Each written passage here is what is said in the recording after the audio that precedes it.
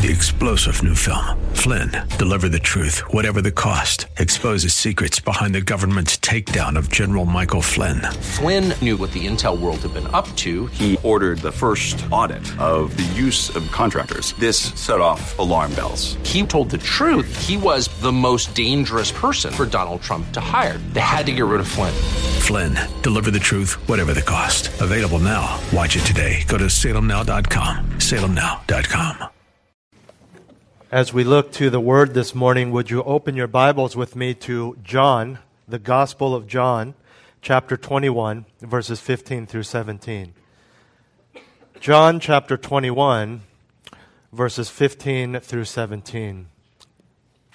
As we have been studying verse by verse through the epistle of 1 Peter, I wanted to read for you this account, this narrative, this conversation between the very writer of 1 Peter, the Apostle Peter, and Jesus Christ while he was walking with him here on earth.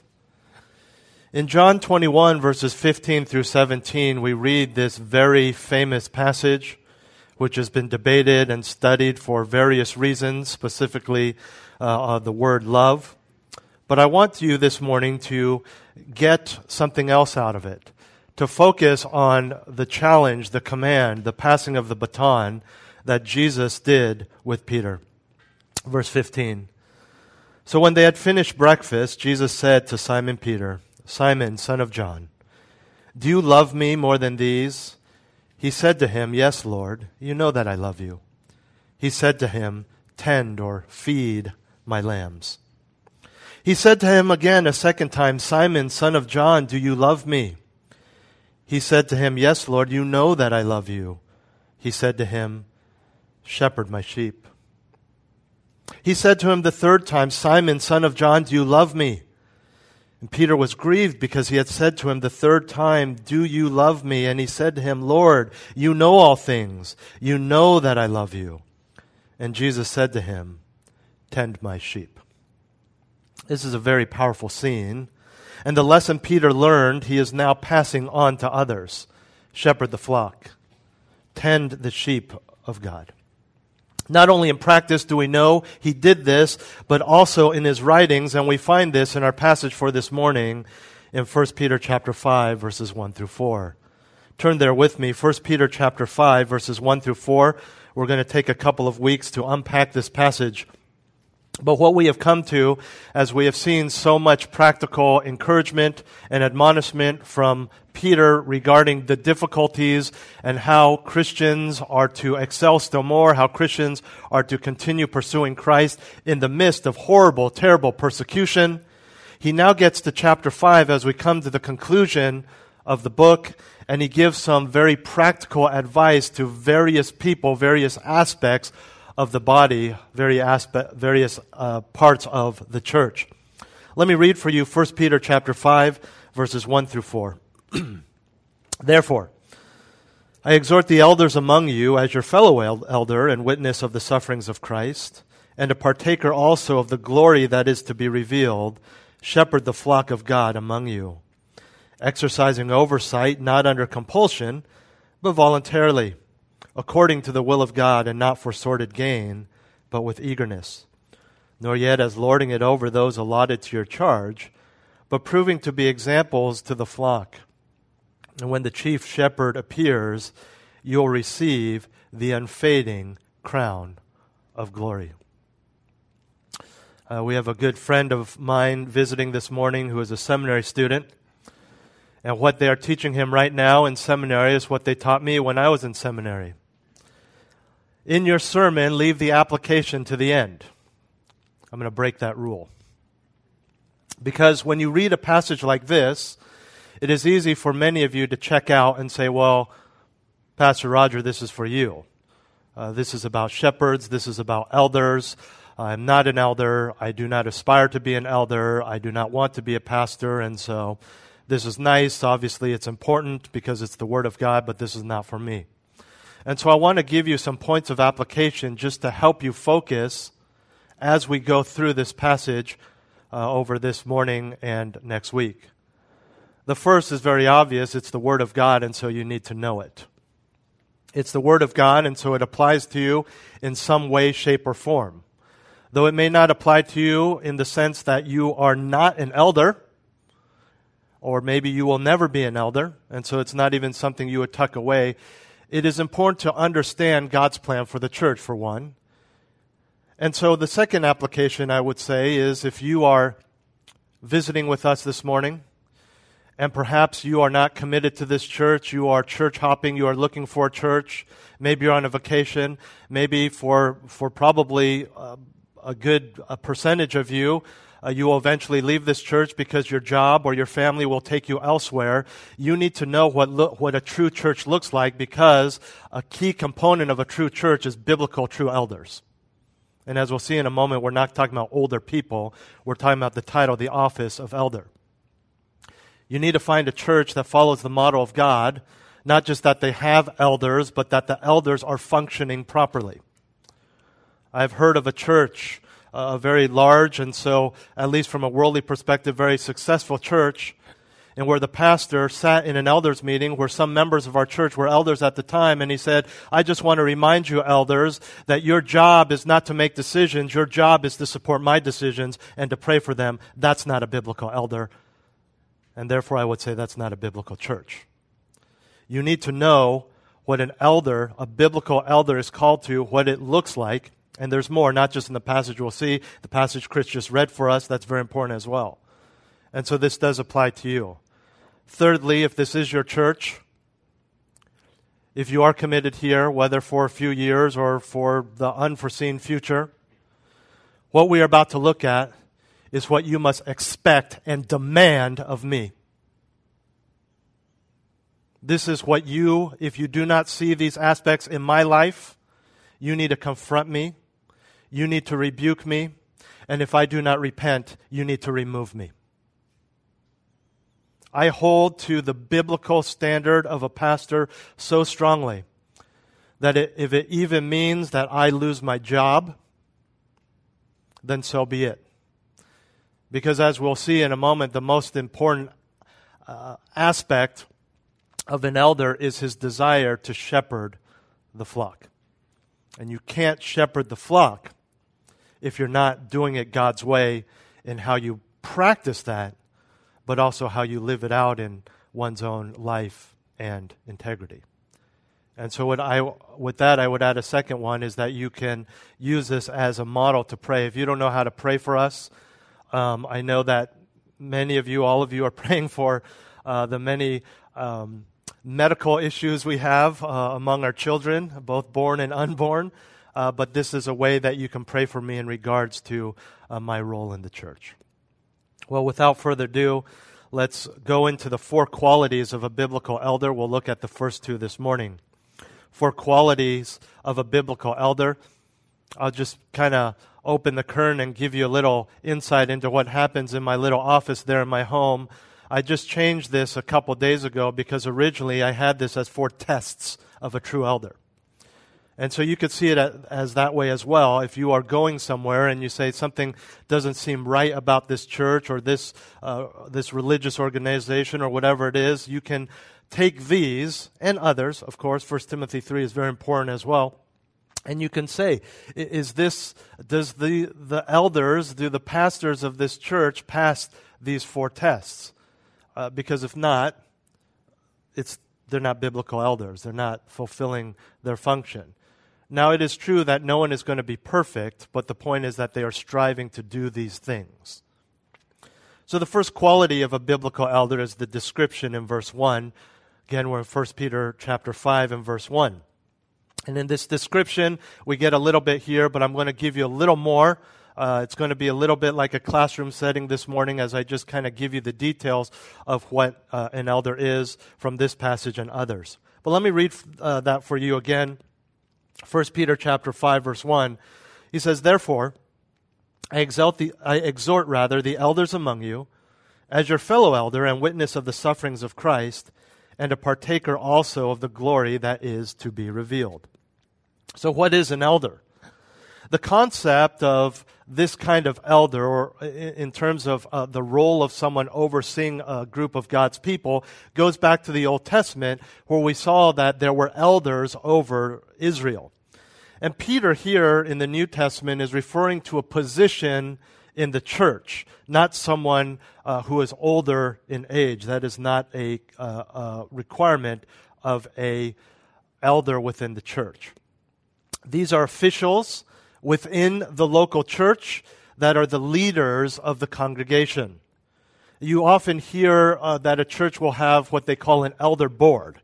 And so without taking that too tightly, it is very loosely similar to the board of directors of a company that kind of oversee and set the direction of any company or organization. And so it's a similar idea here, but don't take that too far, because an elder board, unlike a board of directors of a company, is not merely concerned with the bottom line or the big picture or the shareholders running the organization, but also the elder in a church, the elder board, is responsible for and concerned about taking care of each and every person in the church and their spiritual walk. So this isn't just where are we going as a church? This isn't just big picture stuff, making sure that we have small groups that are teaching the Bible, making sure that we have sermons that are biblical, but getting into each and every one of your lives. It's not enough just to stand up here and cast vision and to preach a sermon as it is with a board of directors. Right? You go to any board of directors of a big company, they don't know the names of anyone under them except the presidents and vice presidents. That's not the case. That's where the analogy and the comparison falls apart. It's very different within the church. As such, pastors are elders, with some rare exceptions. Each church will do this differently. This is not biblical. It's not unbiblical, but it's not from the Bible. This is not across the board. But oftentimes, for example, you'll have a larger church that has a youth pastor, seminary trained, ordained as a pastor, but they just choose not to have him on the elder board either because of his experience or because of his age. That's not always the case. Except for rare exceptions, pastors are elders. It's really an interchangeable word in the scriptures, as we'll see soon. However, not all elders are pastors. Okay? And so many of you have been to churches where there's multiple elders, but just one or two pastors. Not elders are pastors. However, all elders do take care of, on a spiritual level, the people within the church. That is the role that they have been given by God and has been recognized by the church. Although the descriptions we find in this passage are true of all church elders at all times, we know that Peter is speaking of a very specific context.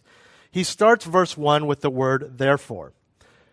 And you understand, even in English, if you walked into a lecture late at school or into a conversation, and the first thing you hear is, and that's why, or therefore, you'd want to know what's going on. I need to know the context. And very simply, this goes back to all the suffering and persecution that Peter has been talking about. And so with all that is going on in this church 2,000 years ago that was heavily persecuted, physically and emotionally, all the more do pastors and elders need to take care of God's people on a spiritual level and to take care of God's people in God's way. And you get that. Right? You understand how much extra care you need during trials. Just imagine what they're going through, knowing that their trials are because of Christ. How much more important that the elders and pastors come alongside and say, remember what Peter wrote. Remember what we've been taught. God is with us. The Holy Spirit will give us rest. There's blessing. There's glory in the end, and just kind of come alongside them to make sure that they're not troubled or questioning God or any of those types of things. Again, that being said, that doesn't mean that what Peter is about to write and tell us does not apply to us because we're not being physically abused for our faith.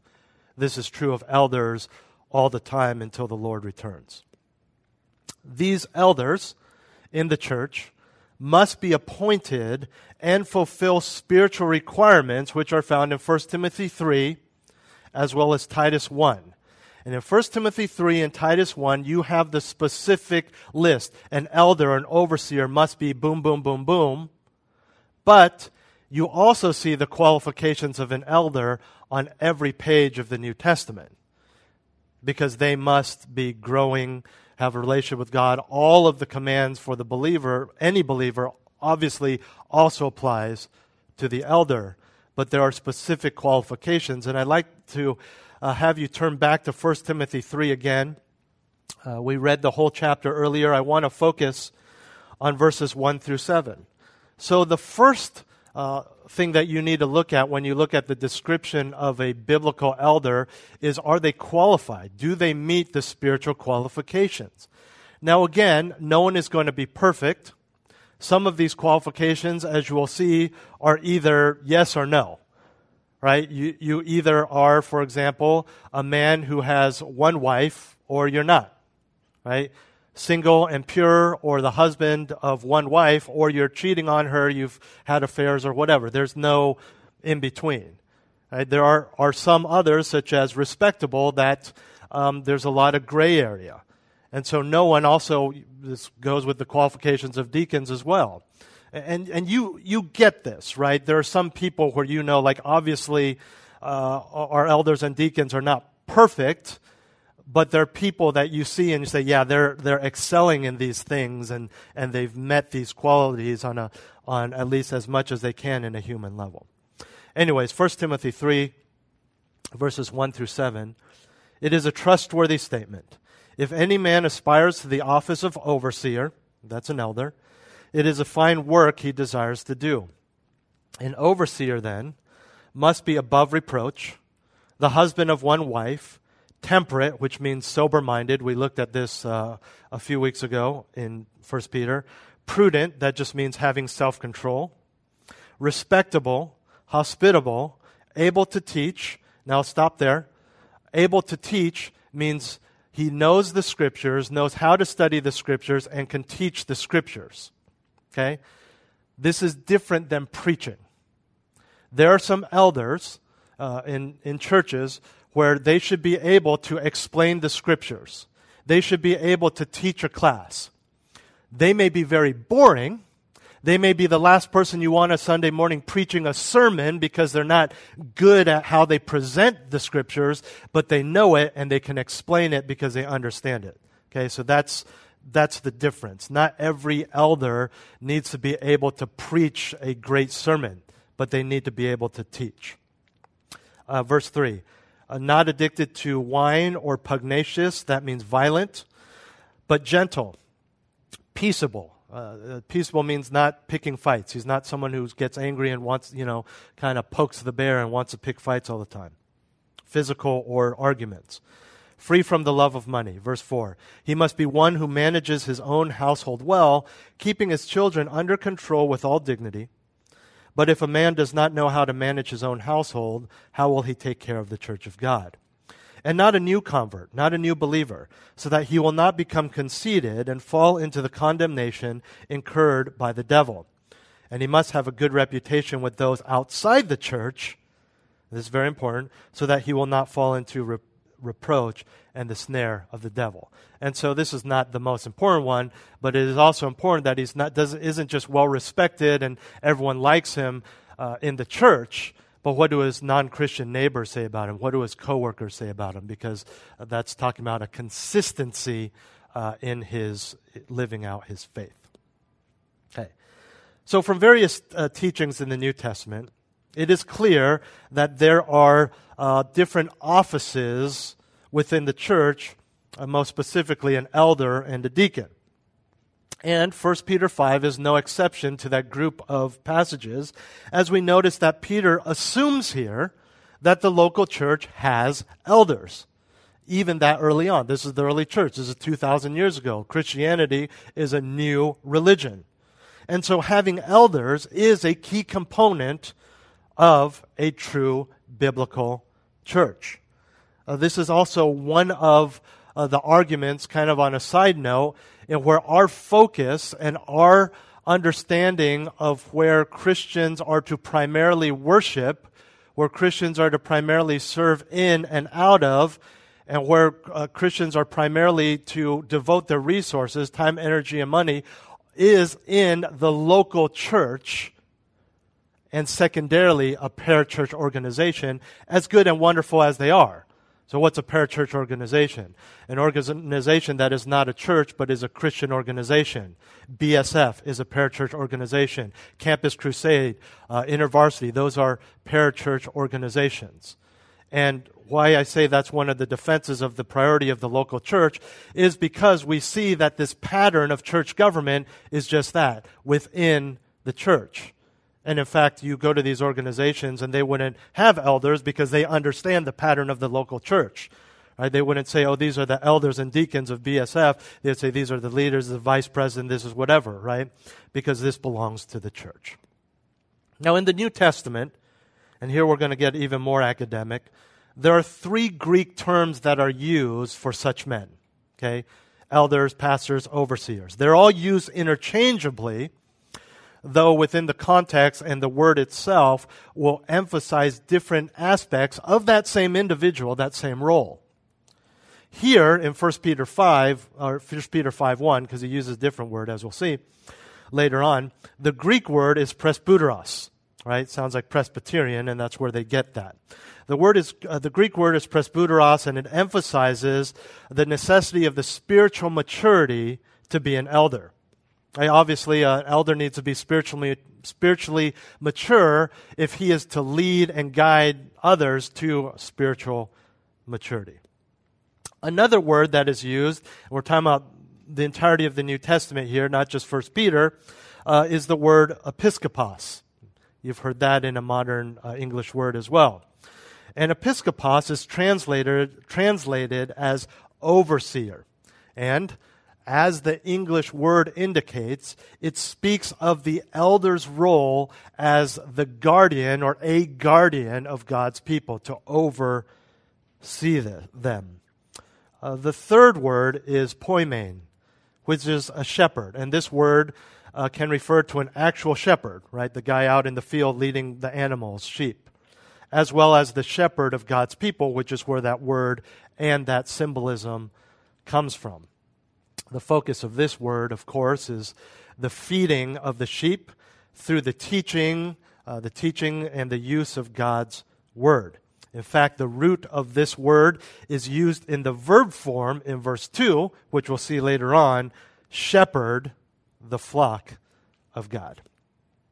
Now, back in 1 Peter 5:1, you notice that Peter himself is an elder in the church, and in addressing these elders in this church in ancient Asia, refers to himself as a fellow elder. What's more, as you see, Paul does this a lot also, he adds some further emphasis of his authority by emphasizing his identification with the fact that he was with Jesus Christ. Right? He says that I witnessed the sufferings of Jesus Christ. I was there with him. And they, of course, they would know this. And what's great about this terminology that Peter uses is that the word witness is a lot how we use it in the courtroom language today. Because he's speaking not just of the fact that he was physically there, he saw it, but now he is testifying. He is proclaiming the gospel. He's testifying to what he saw, right? We use that the same in a court. This is a witness. Take the stand. The witness is not going to tell us what he saw because he saw it. And it's the same idea here, the dual meaning.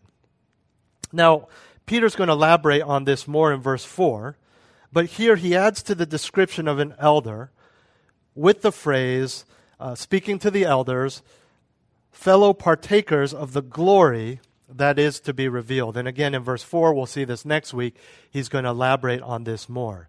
So as he exhorts the elders to properly take care of the church, which is going to be hard work, especially given their circumstances, he encourages them with the reality that they will participate in the future reward, along with all believers, with a special reward because of their faithful service of God's people to God, should they remain faithful to the end, as we know many do not. So that's the description of a biblical elder. To sum it up, a spiritually qualified, and I would add biblically qualified, individual designated for a specific office within the church. So he's a spiritually qualified, and those qualifications are in the Bible, individual designated for a specific office within the church, the local church. But what is it that an elder does? On a practical level, that's going to vary from church to church, what an elder does and the size of the church and how many elders, how many pastors there are, things like that. But ultimately, we see this in verse 2. Our second quality of a biblical elder is the duty. So we saw back in 1 Timothy 3 the qualifications of an elder. And it speaks, if you remember, in verse 1, it says, "It is a trustworthy statement. If any man aspires to the office of elder, it is a fine work he desires to do." So he clarifies, Paul does to Timothy, that if someone desires to be an elder, what we are looking for is not someone who just wants to be an elder so he has authority. It's not someone who wants the title. It's not someone who wants the pay because there is no pay. Right? It's not like, oh, I want to be in charge. It is a fine work that he desires to do. So, usually, when someone is asked to be an elder of a church, it's because he's already doing this stuff. It isn't like, oh, you're really successful in business, you're really outgoing, you have all these characteristics by the world standards that are successful, and so let me take you in and teach you to love God's people, teach you to teach the Word of God, get rid of your mistress, all that stuff. No, this is someone who's already fulfilling the qualifications, not just in his personal integrity, but also in how he is taking care of God's people, how he loves God's people. So it is very important to understand that elders desire the work. And so on the flip side, there you often find people who naturally, when you are pursuing these spiritual qualities, naturally you find people who are very humble about it. And so you say, we'd like to have you as an official elder. And they're like, no, I can't do that. That's not for me. But the reality is, you're already doing it. Right? Let's just put you in a position where you now have more authority because you are an elder to do this in a deeper and broader level for the people of God. But again, what is that work that he desires to do? 1 Peter chapter 5, verse 2, the first phrase and a half, shepherd the flock of God among you, exercising oversight. And we're going to stop there. The act of shepherding is a term that is synonymous with a pastor or elder. And the picture, again, comes from an actual shepherd who is taking care of a flock of sheep. And what does that shepherd do? Well, you don't know because we're in Silicon Valley. Who's that? Have you ever seen a guy, with a... No, probably not. Maybe in the movies, right? Maybe in a couple months when people do their little Christmas plays at their churches, but you've never seen a real shepherd. Well, no offense, but sheep are notoriously unintelligent. They need a leader. They need a shepherd. Any true shepherd in the Middle East or wherever will tell you this. Right? This is why they need sheepdogs. This is why they need that staff. That's why they need to gently coddle them. That's why sometimes they need to whack them on the tail or whatever it may be. And so a shepherd, really, without the shepherd, the sheep would die. He needs to feed them. He needs to nourish them. You've probably seen, in the movies or whatever, they need to help these sheep give birth. He needs to protect them out where they're, out in the fields and other parts of the country and other parts of the world. There are coyotes. There are wolves, right? Sheep, especially these days, is good money, not only for the wool, but also for the meat. So there are actually people who would steal sheep. And the shepherd's job is to care for them, protect them, guard them, feed them, everything. I mean, there's different pictures you see even of Jesus going because there's one lost sheep, right? He has to go out. In fact, I just saw a picture. A friend of mine posted this picture, and it's an actual aerial shot. And you see just all this white, and it looks like an hourglass. Because there are hundreds of sheep in this pen, and the hourglasses, they're coming all out of this one gate, and then after they pass the gate, they're flooding out again. But here's the thing. There's no fence. They could have just stormed out. They're just following the shepherd. Okay? And this is kind of the idea of what a shepherd does. To guide them, to lead them, to direct them. Earlier I read for you the dialogue in John chapter 21 between Jesus and Peter, in which our Lord tells Peter to shepherd the flock. And in this conversation between them, we learn that the reason anyone is to lead God's people is because he first and foremost loves God. Not the power, not the authority, not even the church. He loves God first and foremost. Right? Peter, do you love me? Yes. Tend my lambs. Do you love me, Peter? Yes, I do. Therefore, shepherd my sheep. Peter, do you love me? Yes. Then how do you practice that? Tend my sheep. And this is a responsibility that Jesus passed on to Peter, knowing that he was leaving earth and that Peter was going to serve him by shepherding the flock, serving the church. And we are reminded again in this conversation in John chapter 21 exactly who these people are.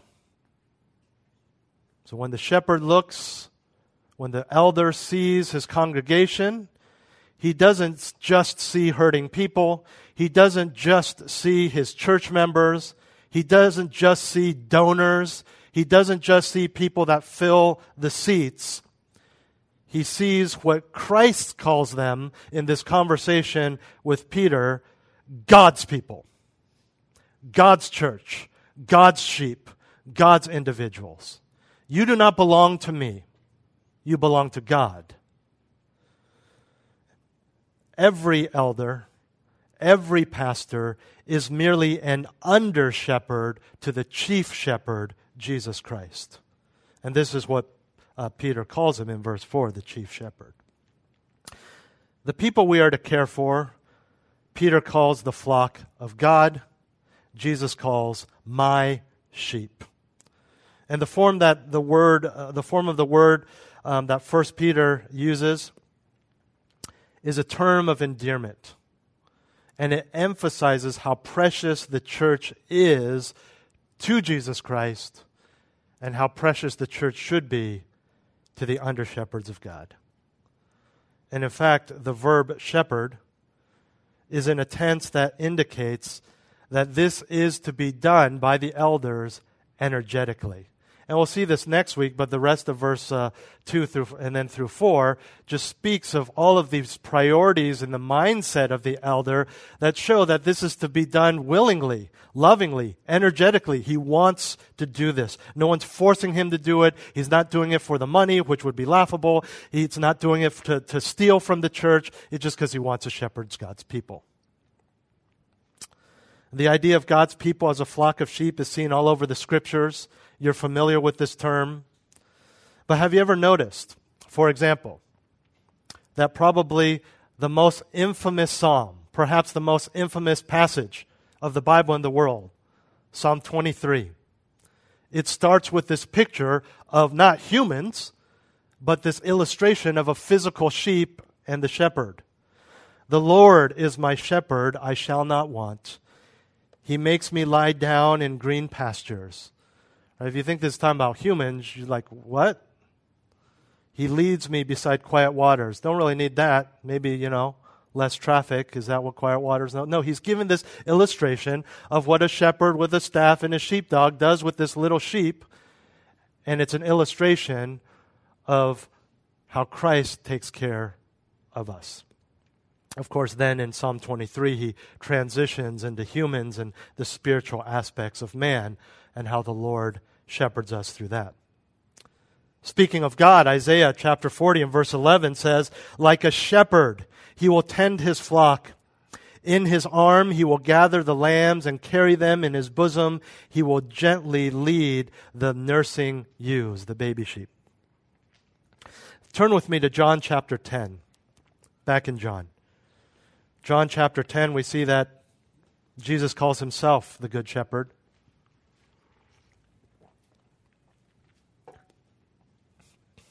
John chapter 10 and verse 11. He says, I am the good shepherd. The good shepherd lays down his life for the sheep. Verse 14. I am the good shepherd, and I know my own, and my own know me. Even as the Father knows me, and I know the Father, and I lay down my life for the sheep. Jump down to verse 27. My sheep hear my voice, and I know them, and they follow me. The emphasis on the flock being the flock of God shows that the shepherds have no ownership over this flock. Only God does. And with all things, all believers, not just elders, but all of us, all of you, are merely stewards of that which God has given us, be it finances, family, or fame. And this principle of stewardship is heightened at the level of shepherding God's, Christ's blood-bought people. In his book, Biblical Eldership, Alexander Strauch, who is a great author on these types of things, he has a book called The New Testament Deacon as well, different books on church order and church functions. He writes this: the biblical image of a shepherd caring for his flock, standing long hours, ensuring its safety, leading it to fresh pasture and clear water, carrying the weak, seeking the lost, healing the wounded and sick, is precious. The whole image of the Palestinian shepherd is characterized by intimacy, tenderness, concern, skill, hard work, suffering, and love. He writes, it is, as another author wrote, a subtle blend of authority and care, and as much toughness as tenderness, as much courage as comfort. And so we see that the calling of an elder, the calling of a pastor, is very high in terms of his love for God and his love for God's people. However, and because of that, perhaps, the duty of the elder in the church today is often abused. The spiritual aspects are often neglected. I don't think there are many people who set off to say, let's have a church, let's find deacons, let's find elders, and they say, we're going to abuse these roles. They have good intentions in the beginning, most of them, but then the church gets big because of their commitment to biblical authority, and all of a sudden, rather than shepherds, the elders become managers of an organization rather than shepherds of people. They have no choice. They got to pay the bills. They got to hire people, fire people. They got to do all this stuff, and pretty soon elders are not taking care of people. They're just taking care of mortgages and keeping the lights on and making sure there's enough parking, which is important, but not that important. And this is nothing new. I mentioned to you that in the Old Testament, there were elders over Israel. And we see in Ezekiel 34, as one example, where these elders were abusing, they were neglecting their role, and God rebukes them. Turn with me to Ezekiel chapter 34. So even in the Old Testament, with Israel, we see these elders who are not shepherding properly, and God rebukes them. Ezekiel chapter 34, verses 1 through 4.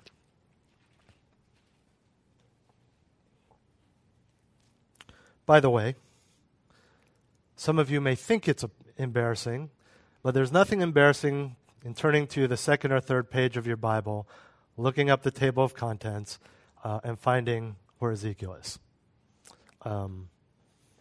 For those of you here this morning, it would be embarrassing if in a year from now you still need to do that, but today, look it up. Ezekiel chapter 34, verses 1 through 4. Then the word of the Lord came to me, saying, Son of man, prophesy against the shepherds of Israel. Prophesy and say to those shepherds, Thus says the Lord, Woe, shepherds of Israel, who have been feeding themselves. And woe, W-O-E, is a strong word of condemnation in the Hebrew. Should not the shepherds feed the flock? Implication, and not themselves. Verse 3, you eat the fat and clothe yourselves with the wool. You slaughter the fat sheep without feeding the flock. Those who are sickly you have not strengthened. The diseased you have not healed. The broken you have not bound up. The scattered you have not brought back, nor have you sought for the lost. But with force and with severity you have dominated them. You have abused them. Then jump down to verses 8 through 10. As I live, declares the Lord God, surely because my flock has become a prey, my flock has even become food for all the beasts of the field for lack of a shepherd, and my shepherds did not search for my flock, but rather the shepherds fed themselves and did not feed my flock. Therefore, you shepherds, hear the word of the Lord. Thus says the Lord God. Behold, I am against the shepherds, and I will demand my sheep from them and make them cease from feeding sheep. So the shepherds will not feed themselves anymore, but I will deliver my flock from their mouth so that they will not be food for them. I do not care from a worldly perspective how many private jets, how many mansions, how many luxury cars, how many times they're on televisions, but these elders or so-called pastors who are not feeding the sheep with the word of God are condemned and will be damned by God. They are liars. They are thieves. They are Pharisees. And they are promising nothing to their flocks than an eternity in hell. Because they have told them that they are going to heaven when they are sons of Satan, as are their leaders. This is not a gray area. This is not they're doing their best. This is lost sheep, dying sheep, hungry sheep, sick sheep. You understand, this is all spiritual stuff, right? Not physically sick. Right? I'll pray for you, but go see a doctor. This is taking care of their spiritual well-being. Go back 2 books in the Old Testament to Jeremiah chapter 23. Jeremiah 23, verses 1 through 4. Again, same idea. These shepherds were not doing their job.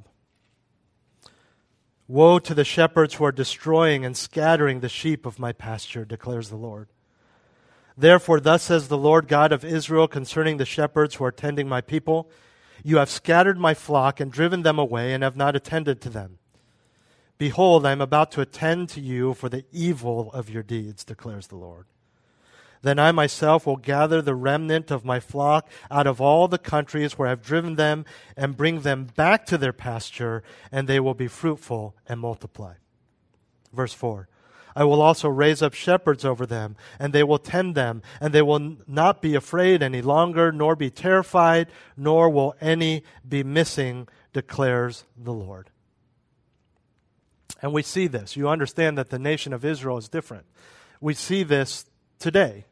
Yes, there are plenty of false teachers. There are plenty of false pastors. There are plenty of elders who are not doing their job. But God has raised up shepherds to which these people can come. God has raised up churches, solid churches in remote areas of the world and liberal areas of Silicon Valley where people can come and truly be shepherded. But the warning is clear.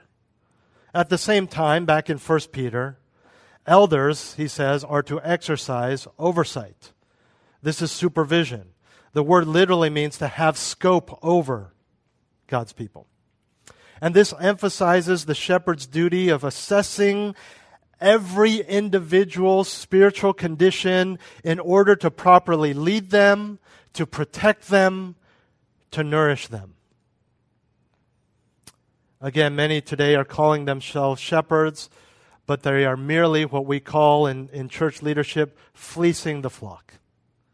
They are abusing the sheep as a real shepherd would do, just not taking care of it, just give me the wool, make my money, and then let the sheep die, be malnourished. Right? They're just using the church, their people, for whatever personal gains, whether it's not materialistic, if it's just ego, if it's just authority, if it's just whatever it may be. And some, as many of us know of, hopefully not personally, but on television and whatnot, are fleecing the flock in almost literal sense of using it for financial gain and to be able to have much in this world. And the whole irony of this is they're promising their congregations, some of them, that they too can have all this money. And so they justify this abuse of their church's finances by saying, I am a role model to you of faith because you too can have all of this money. And they are, again, they are sons of the devil. To be that crafty, to be able to trick tens if not hundreds of thousands of people that somehow giving all their money away to pay for that guy's third vacation home in France will make them wealthy, and that's what God wants. It baffles the mind, but they are deceived. Right? This is, you know what they've tapped into? They haven't tapped into the spiritual needs, which is Jesus Christ, right? The need for forgiveness. They've tapped into the sin problem. They've tapped into the felt needs. They know that in their sin, these people want fame and fortune, and so that's what they preach, and that's what they abuse and they take. This is what the world does. Right? This is what, if the guy wasn't holding a Bible and on a so-called Christian television station, you would say, this guy's a scam artist. It's a pyramid scheme. He's a thief. He should be in jail, right? If he tricked everyone out of their money, it's a pyramid scheme, right? Give my money to you and somehow come back. Except it doesn't come back because that's God's job, right? But it isn't God's job, and He never promises that. So they fleece the flock, using the people of God and misleading them to line their own pockets, boost their own egos. Many do this knowingly and willingly, laughing all the way to the bank. Others, in the name of God and ministry, fail to shepherd properly. There are many people who are well-intentioned, they are well-trained, they know the Bible, but they're not shepherding because they fall into two extremes. First, and these are classmates of mine, former classmates of mine, okay? These are people who are, some of them personally trained by Al Mohler, John MacArthur, R.C. Piper. And they fall into two extremes. One is they are so focused on preaching and teaching that they are absolutely inaccessible. They love to preach. And in so doing, they are feeding their flocks through their sermons, but they are not ministering or caring on a personal level. And of course, as there's a spiritual justification, right? Well, I need to study God's Word. Oh, sorry, Pastor. Right? They don't make any visitations to hospitals. Now, I understand, and I don't want your mind to automatically go to these celebrity conservative pastors I'm talking about. They can't visit 400 hospitals a day, right? But they've trained pastors and people under them to do that. The elders are doing that. I'm talking about in a typical church like ours. Totally inaccessible, right? Or they go to the second extreme, which is the opposite. And frankly, this tends to be people who aren't as well trained. They are so focused on one-on-one ministry. They're visiting people all day, every day, and they do not study God's Word. And sometimes this is pressure from the congregation. What do you mean you're going to go study? Didn't you go to seminary? Don't you know it all already? Just go up there and preach. And so they go to counseling, and they come up on Sunday mornings and they preach, but they're not biblical sermons, and the counsel is not from the Scriptures. because they're just so busy doing visitations. They're so busy meeting people that they never even have their own personal quiet time. And the flock may feel cared for. They are given much attention. They brag about the accessibility of their pastors, but really they're malnourished because they're being fed only on good intentions, the pastor's opinions, and biblical misinterpretation. And so there needs to be a good balance of the two. I'll talk about this more next week, but when I was in seminary, there were a bunch of us seminary students that were interns or more volunteers at our church in the college department. And I had the privilege, the blessing really, of living where all of my students lived at UCLA in Westwood. A lot of the seminary students who had my role before and after, they couldn't afford to live there, and so to even visit the students, they had to drive an hour or hour and a half in traffic. So I would study for my theology classes in the dorms. I would hang out with people, and I remember talking to another, we call them shepherds, another shepherd of another campus ministry, and I was talking about how, I like to spend time with them and go out with them, and he was shocked. He's like, I would never spend time with the people in my group, in my Bible study. And I was very confused. And there's some people who just like, I don't want to do that. And some of their intentions are good. And some of them, they're like, look, I know I'm not perfect, and they're worried that if people get to know me, they realize I'm not perfect, and they lose respect for me, and they loses the effect of my preaching and the power of the word and all this stuff and all this just total nonsense. Nonsense. Right? I mean, there's guys in this room that I disciple that have seen the worst of me and still respect what I say because it comes from the Word of God. Now, outside of those two extremes that I've mentioned, there are other areas in which they fail to shepherd. Maybe they focus on having a big church, a large flock, which ultimately, the best way to have a large flock is? Like exponential growth is watering down the message. Get non-Christians in the door, right? And they justify this by saying if we can get them in the door by having a nice concert, some of them serve beer instead of coffee, whatever it may be, not kidding, true story, right? They say if we can get them in the door, then we can preach the gospel to them. But here's the problem. You're getting them in the door with sermons that are filled with junk food, and you really think that if you have made this trail of potato chips into the door and that's how they've come in, when you switch to veggies and salads, they're going to stick around? No. You give opinions and good stories and feel good, and God wants you to be happy and healthy and rich, and all of a sudden expository preaching and you mention the word sin and damnation, they're gone. Then you have a problem because you got to keep preaching those watered down messages, and then you have a huge church filled with people who have never heard of the concept of sin. Do I need to make the chain for you? If you don't know about sin, you don't need Jesus, you don't need the gospel, and so you're preaching to people who aren't saved. How could they have turned to Christ if they don't think they need Him? God loves you is not salvation. And there's really no excuse for this because God's word is very clear. It is not only clear in what believers are to know and do and follow, but the Bible is also clear in what elders are to know and do and follow. There can be no confusion about the qualifications of an elder. There's no fuzziness in the Scriptures about what an elder is to do. And in fact, as we read on in verse 2 and through verse 3 next week, Peter addresses some of the temptations and the wrong motivations or methodology or thinking that may exist in the elders' oversight. And we'll see this next week. Let's pray.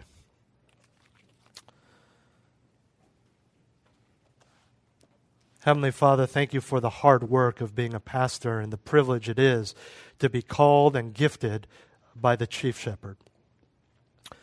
Father, for those who are visiting, for those who may be traveling or leaving, finding a church, I pray that you would guard them from buying into the seeker mentality of a watered-down gospel and a elder that is just a friend and is there to stroke his own ego and the egos of the congregation. I pray that you would raise up, especially in this church, qualified men who desire the work of an elder, who love you so much that they love your people, they love your word. I pray that you would raise up these men and that you would continue to make me the kind of man who loves these people so much that I am willing to sacrifice, that I'm willing not just to encourage but to rebuke, willing to make the hard decisions to church discipline or to call back to the fold. Father, outside of our church and your universal church, raise up godly men, that the church may be what you desire it to be, that your sheep may be the type of people who are shepherded in the way that you have ordained and the way you desire. Father, for those in our church who are elder qualified, may you make it clear who those men are, and may you convict their hearts that this is something that needs to be done. In Jesus' name, amen.